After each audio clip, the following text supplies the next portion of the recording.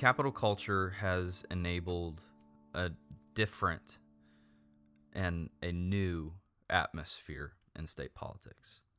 The ability to have a civil discourse, to come alongside elected officials, to come alongside leaders in a non-political, non-lobbying form, and have those conversations that I just haven't seen in state politics before.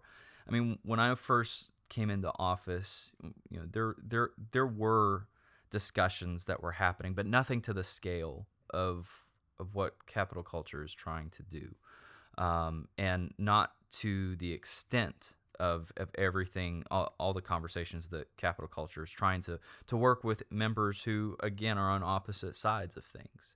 What is happening is leadership training. What is happening is leadership equipping. It's extremely encouraging and something that we haven't seen before. Really excited to see where it goes from here. This is The Leaders We Need with Joel Harder, a podcast going beyond the politics and policies to focus on the people who lead in our communities, states, and nation. Conversations that restore the civility we need in our politics, while promoting the integrity we need in our leaders.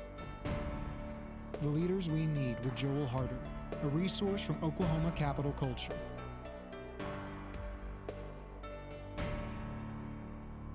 Welcome back to The Leaders We Need. I am your host, Joel Harder. Today on the podcast, I have a conversation with Josh Cockroft. Josh is a former member of the Oklahoma House of Representatives, and he represented District 27 from 2010 to 2018. He has served as a member of the House leadership under two different speakers. He was an assistant majority whip, a presiding officer in the House. He served as the chairman of the House Rules Committee and as the chairman of the House Special Investigative Committee. One of the most important things we need in our leaders is integrity. We talk a lot about promoting integrity through the work of Oklahoma Capital Culture.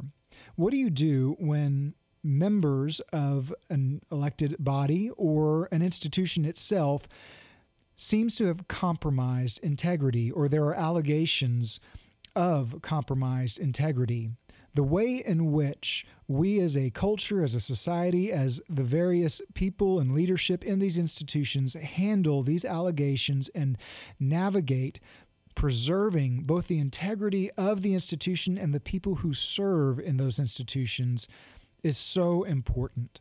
We're going to have a conversation with Josh about just that work.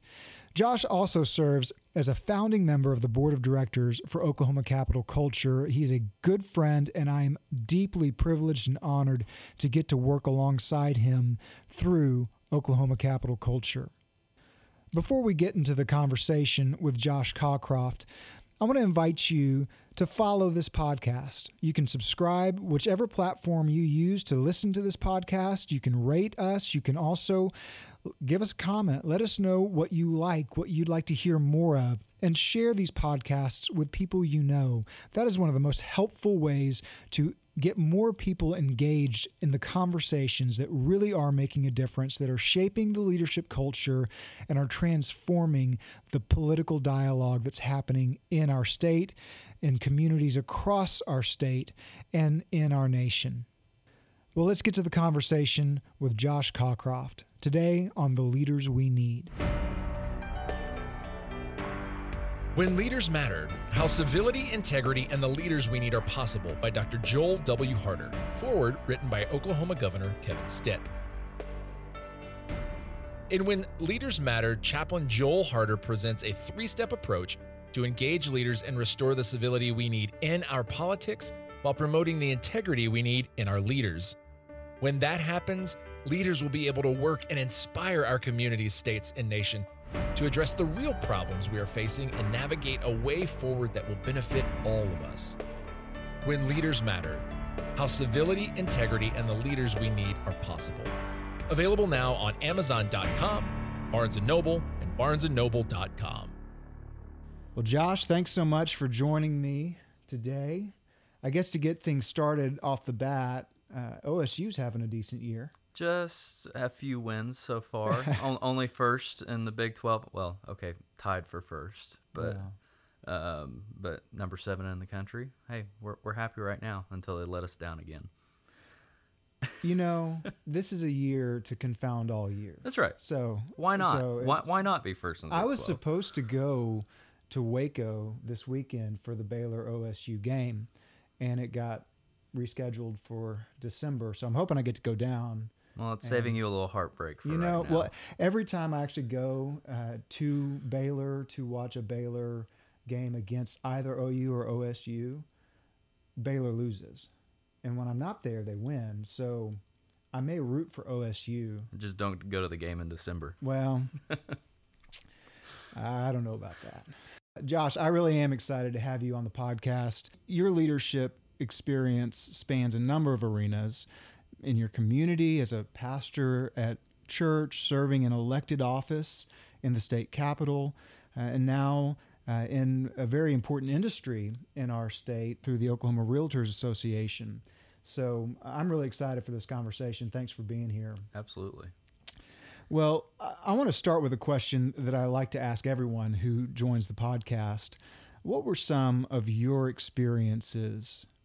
Maybe look back, even years back on your life. Maybe at the time you didn't see as significant speaking into your leadership, but now as you reflect, they really were important mentors, people in your life, or experiences that really shaped what you're doing now. Well, for the last decade, I've been in or around the political arena in the state of Oklahoma.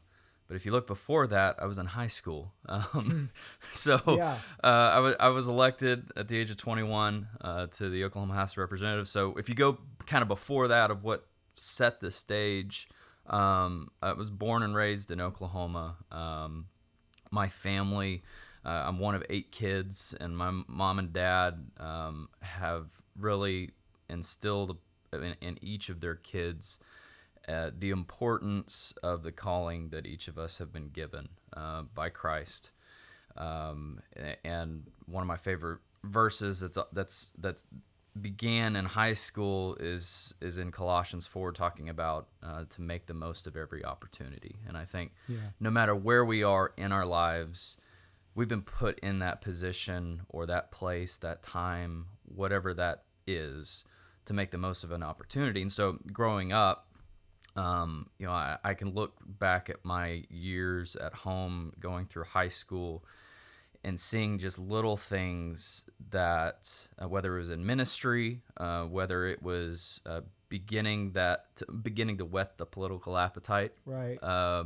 That kind of set me on this course now, that I can say shaped, my worldview, shaped my attitude towards my fellow man around me, and just started to move me in that direction. And I didn't know where that was leading, but as it turns out, it was into the political arena pretty much right after high school. Yeah.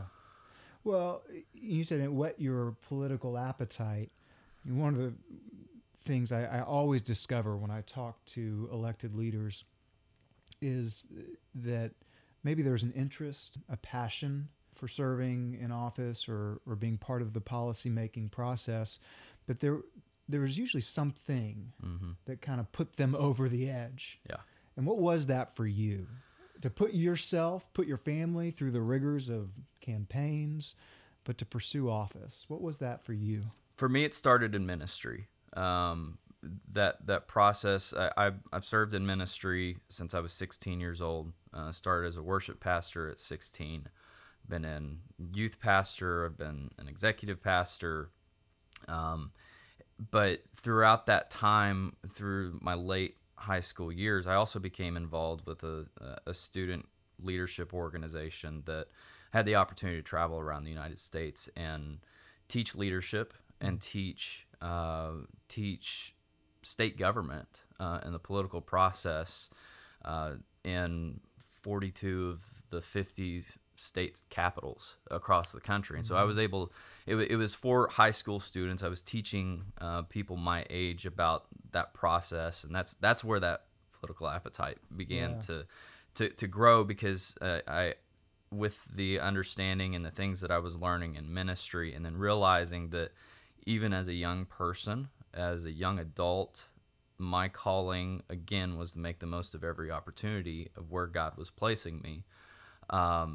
Again, just those little things that led up to, in 2010, my local seat was opened, and it was an open seat in the House of Representatives. In the House of Representatives, yeah, and I felt like it was time, and I felt like God was telling me it was time to run, and I did, never expecting to win. Yeah. Turns out I had a primary, I had a runoff, and a general election that year, and lo and behold, in November of 2010 was elected, and served 8 years past that. Yeah. You have a unique perspective. Obviously, up until very recently, you were serving in the legislature, and now you're still very much involved in the policymaking community, but in a different capacity than as a sitting representative. You and I both know, and we talk about this a lot, but the public perception, it's pretty stark when it comes to the state of political discourse. In 2018, an organization called More in Common found 93% of American adults were saying incivility is a real problem in our nation, particularly in the political discourse. But other studies have found that sentiment is really, it's not just staying in politics, it's making its way into all arenas of our lives. But I want to start with the positive, okay? Despite the public perception of incivility, how have you seen Oklahoma's elected leaders really working well together and maybe across partisan or policy divides here in the Oklahoma State Capitol? I think difficult times, when you are forced into or are in or around difficult times in the political arena, it forces conversations, and those conversations can be difficult as well.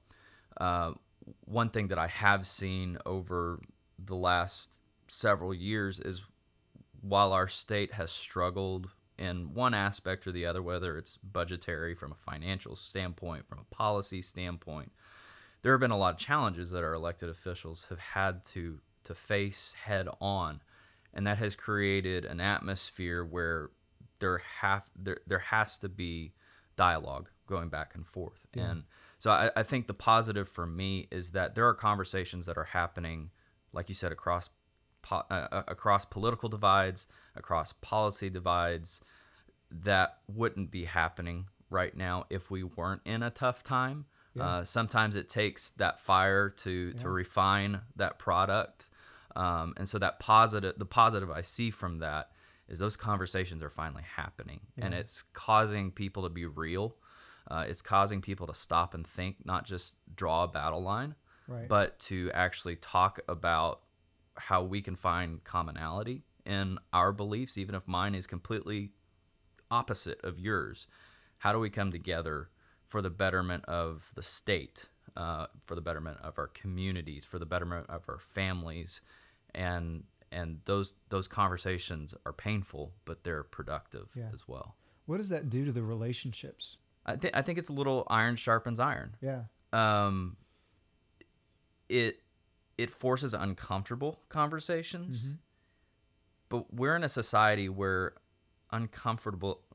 being uncomfortable is a bad thing, and it's not always a bad thing. Yeah.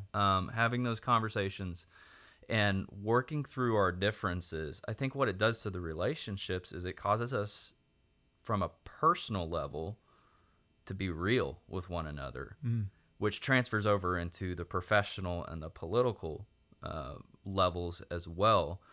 Because if you're being real at a personal level, and opening yourself up and having those conversations and working with one another, that can't not transfer to other areas, and how you see your fellow man. I think it's interesting to see unexpected friendships do also emerge. there is something about going through a fire. Yep. That forges a bond between people. And I always think of the line from the St. Crispin's Day speech in Henry V, where the king is rallying the courage of all of these soldiers that have really become friends. He's rallying their courage, and he says, we few, we happy few, we band of brothers. For any who will shed his blood with me this day is a brother. And of course, that's the line that Stephen Ambrose used in his book about the 101st Airborne, which got turned into the miniseries Band of Brothers. And there's something about going through a fire together that forges you.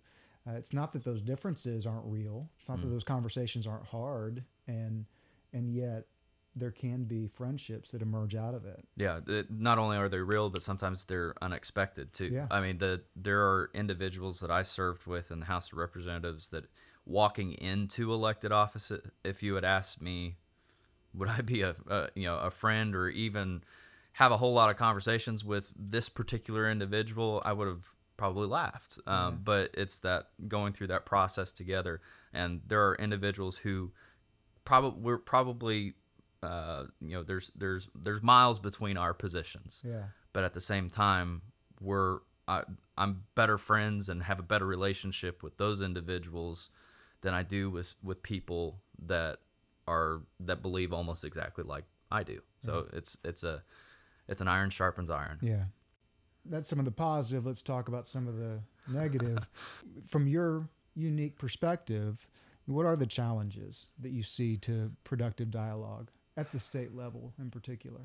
Yeah, I think the answer is the same across the board, whether you're talking local, state, or national. We live in a society who lives off of headlines. Yeah.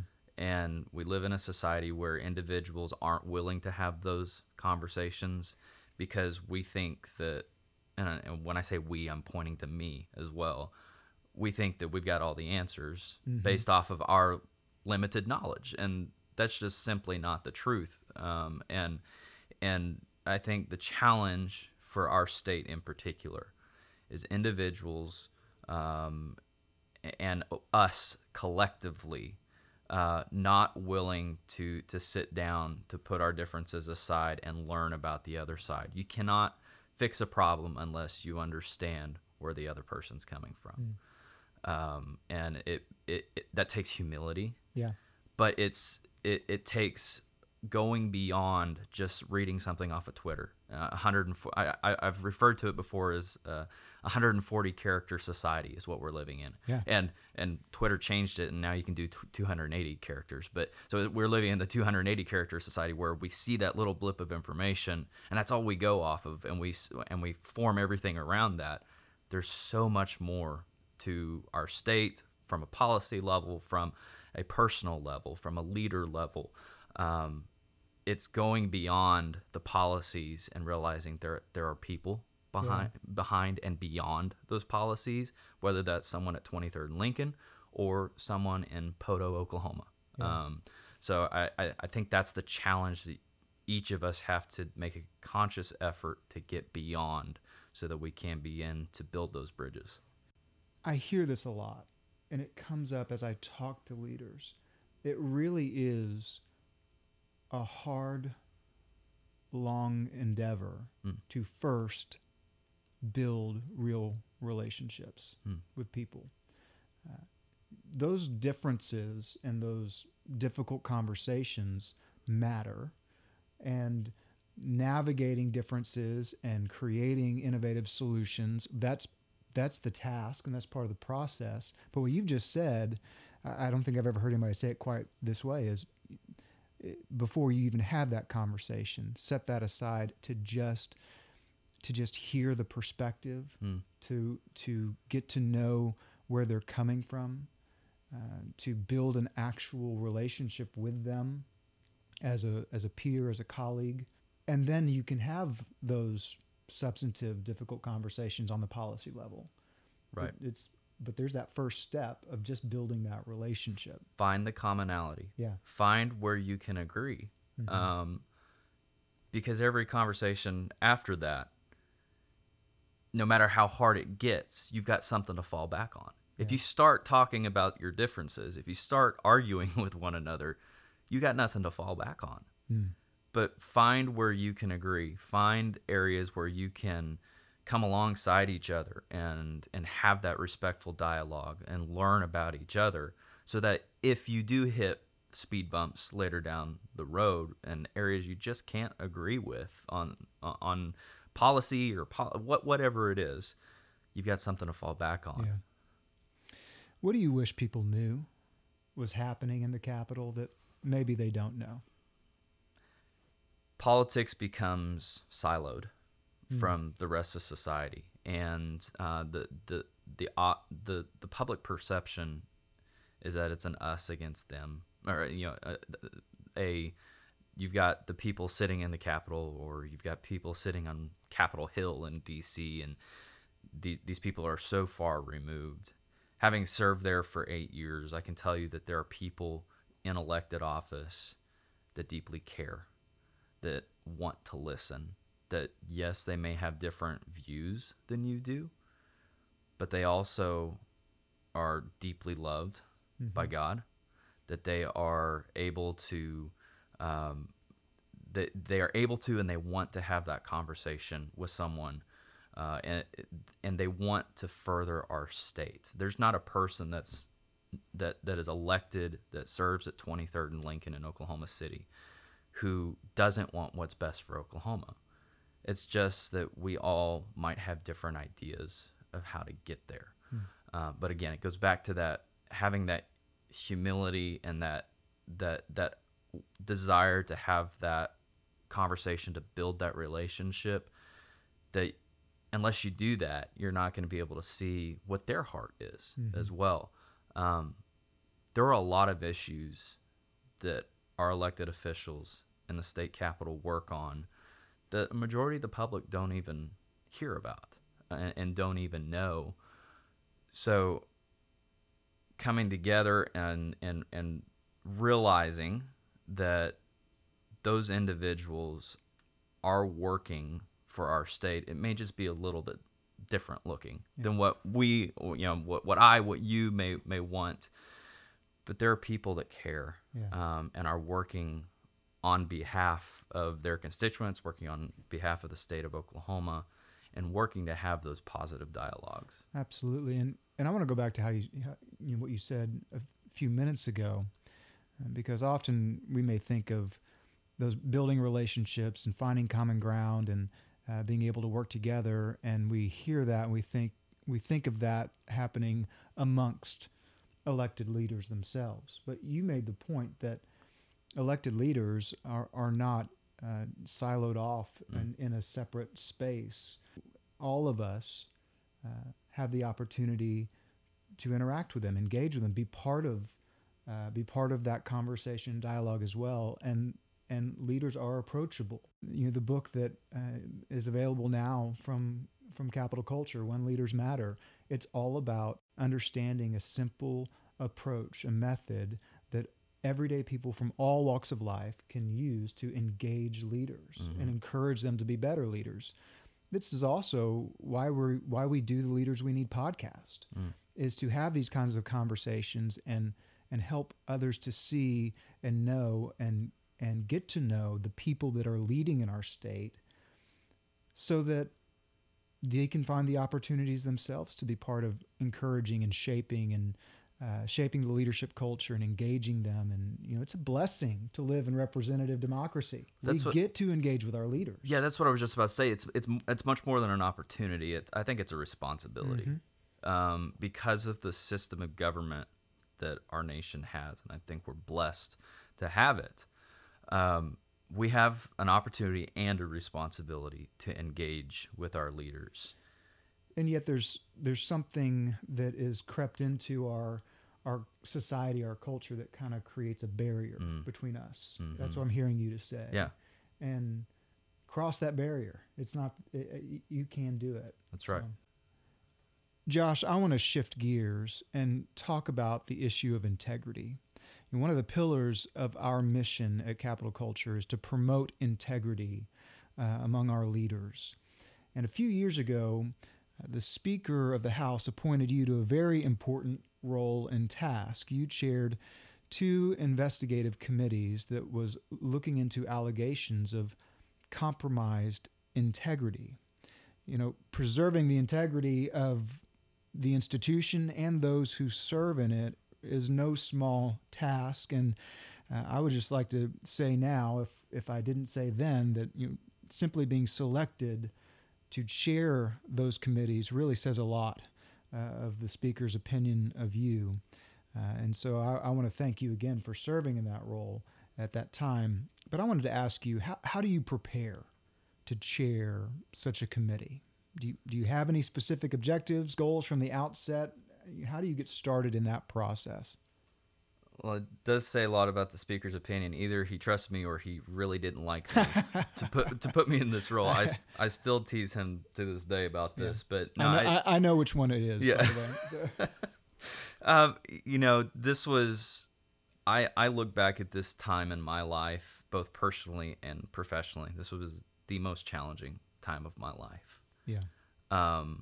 Being put into a situation where literally all eyes on me, on how I was acting or reacting. Very difficult situations. There was 2 different instances. One was for some individuals, my colleagues, that some compromised integrity, like you said, allegations of compromised integrity. One was for an institution of compromised integrity and how policies were being played out and tax dollars were being used. Very, very difficult situation in both instances. This was all within the span of about 12, 14 months. Wow. That both of these happened. But I look back now, and it was a very difficult time, and a lot of things had to be worked through. But looking back now, I wouldn't change anything. Yeah. Because you're talking, how do you prepare for that? And if you had asked me at the beginning that question of, back then, how are you going to prepare for this? I would have had no clue. Yeah. The one thing going into that first investigative committee, knowing I was in charge of some massive responsibilities, all eyes were going to be on this committee and my actions and my words. I remember just taking a few moments and just collecting my thoughts a little bit before we really dove into some things, and realizing that I was going to have to make some very tough decisions in the next few days and weeks and possibly months. But knowing that no matter what those decisions were, I had an opportunity and, again, a responsibility to project integrity, Yeah.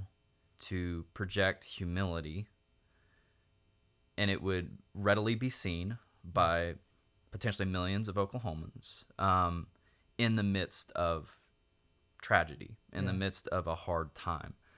And that was something that I always tried to keep in the back of my head whenever we were going through that work as a committee, whether the cameras were rolling, the detail of cameras that rushed around the halls following me on the news every night, knowing that I was going to be portraying something in this difficult situation, in this role of leadership. And I had the choice of what that something would be. Would it be integrity in the face of non-integrity? Yeah. Would it be humility in the face of non-humility? Based on those situations. And I tried to keep that in mind that whole time. Yeah. That's so important because leaders do matter. And the work of leaders is very important and affects many people. But leaders also play a function in our society. We look to leaders. So there's the actual work of a leader, you, in your case, chairing this committee, going through the process that you had to go through to look into allegations. But then there's also the role of leading by example, modeling, knowing that we are looking to you. Being a leader of integrity is doing both, doing the work with skill and excellence, and also modeling and leading with integrity, because we're looking to leaders. And especially in times of crisis or controversy, we're looking to leaders. Now that we're a couple of years down the road, you can look back on the work of the committee. Do you believe that you were successful? Yeah, I think we were. And I say we because I was simply chairing the committee, and there were 10 to 15 members on each of these committees that worked tirelessly alongside myself and staff and legal team and all of that.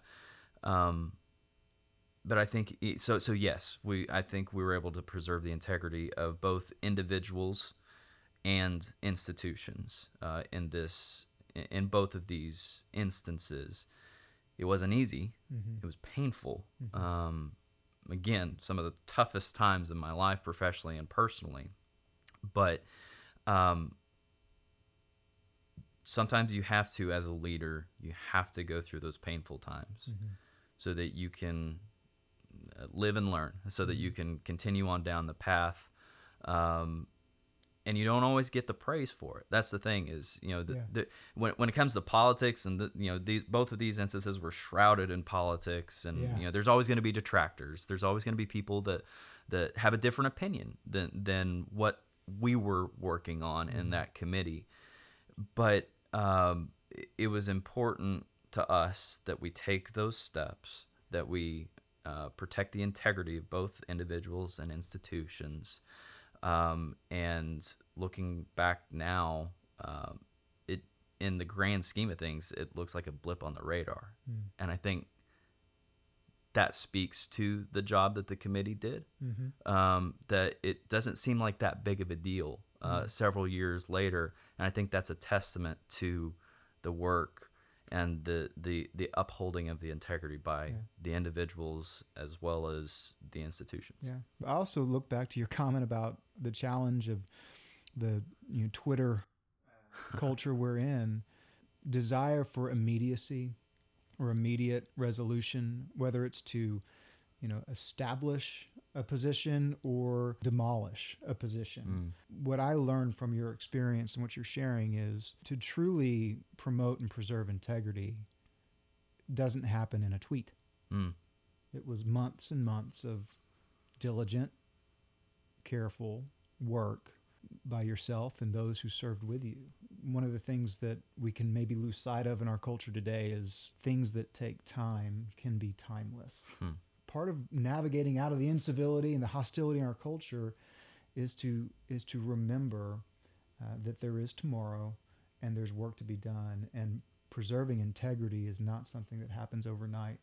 It's something that takes time, and these processes can work, and we need leaders who will faithfully do that work. So, well, we're running out of time. As you look at the state of things today, culture, politics, public discourse, what gives you the most hope that things are going to get better? I'm seeing conversations and dialogue and articles and people, on all the social media platforms, however you take your information or your knowledge. I'm seeing conversations that are happening that I have not experienced happening. Bring it back to state politics. I'm seeing leaders have those discussions that nobody was having in the last 10 years or 20 years. And back to your point about it's going to take time. Sometimes, upholding integrity, it doesn't happen with one tweet. Right. Nothing's going to be perfect overnight. You're not going to find all the answers overnight, especially in politics. It's a long, slow grind to try to move that massive ship down the river.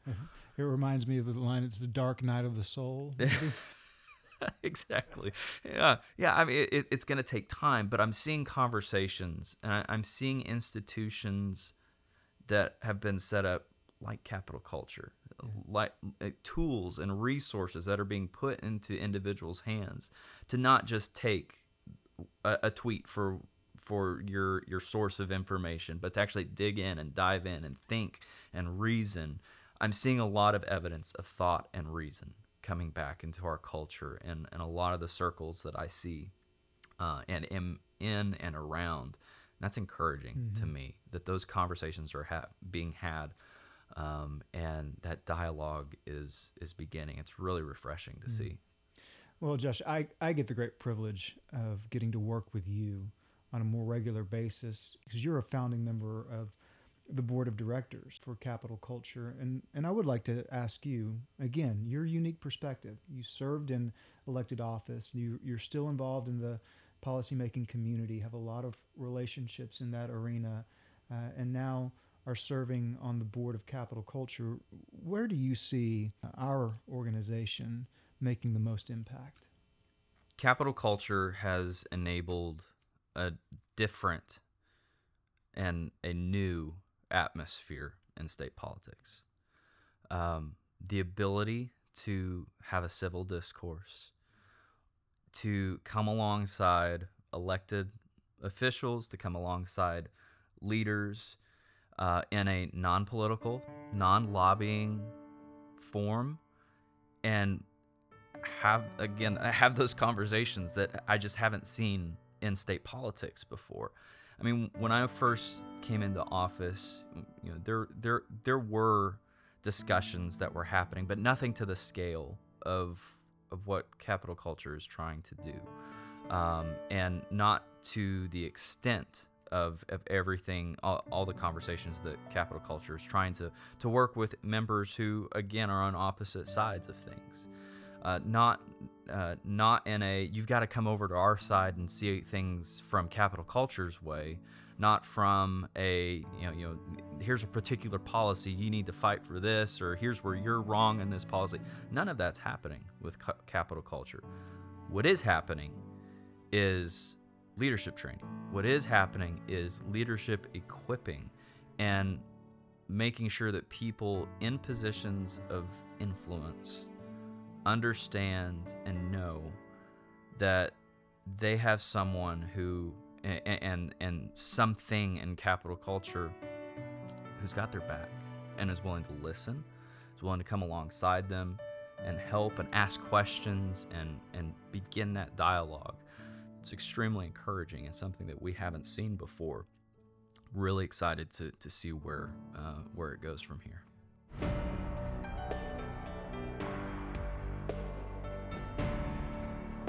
Thank you for listening to The Leaders We Need with Joel Harder, a podcast from Oklahoma Capital Culture. Oklahoma Capital Culture is a nonprofit organization shaping a culture of civility, integrity, and servant leadership among policymakers through non-political and non-partisan engagement. Learn more about Oklahoma Capital Culture and how you can help shape the leadership culture at www.capitalculture.com. Original music heard on The Leaders We Need, provided by Scott Allen Matthews at mypodcastmusic.com.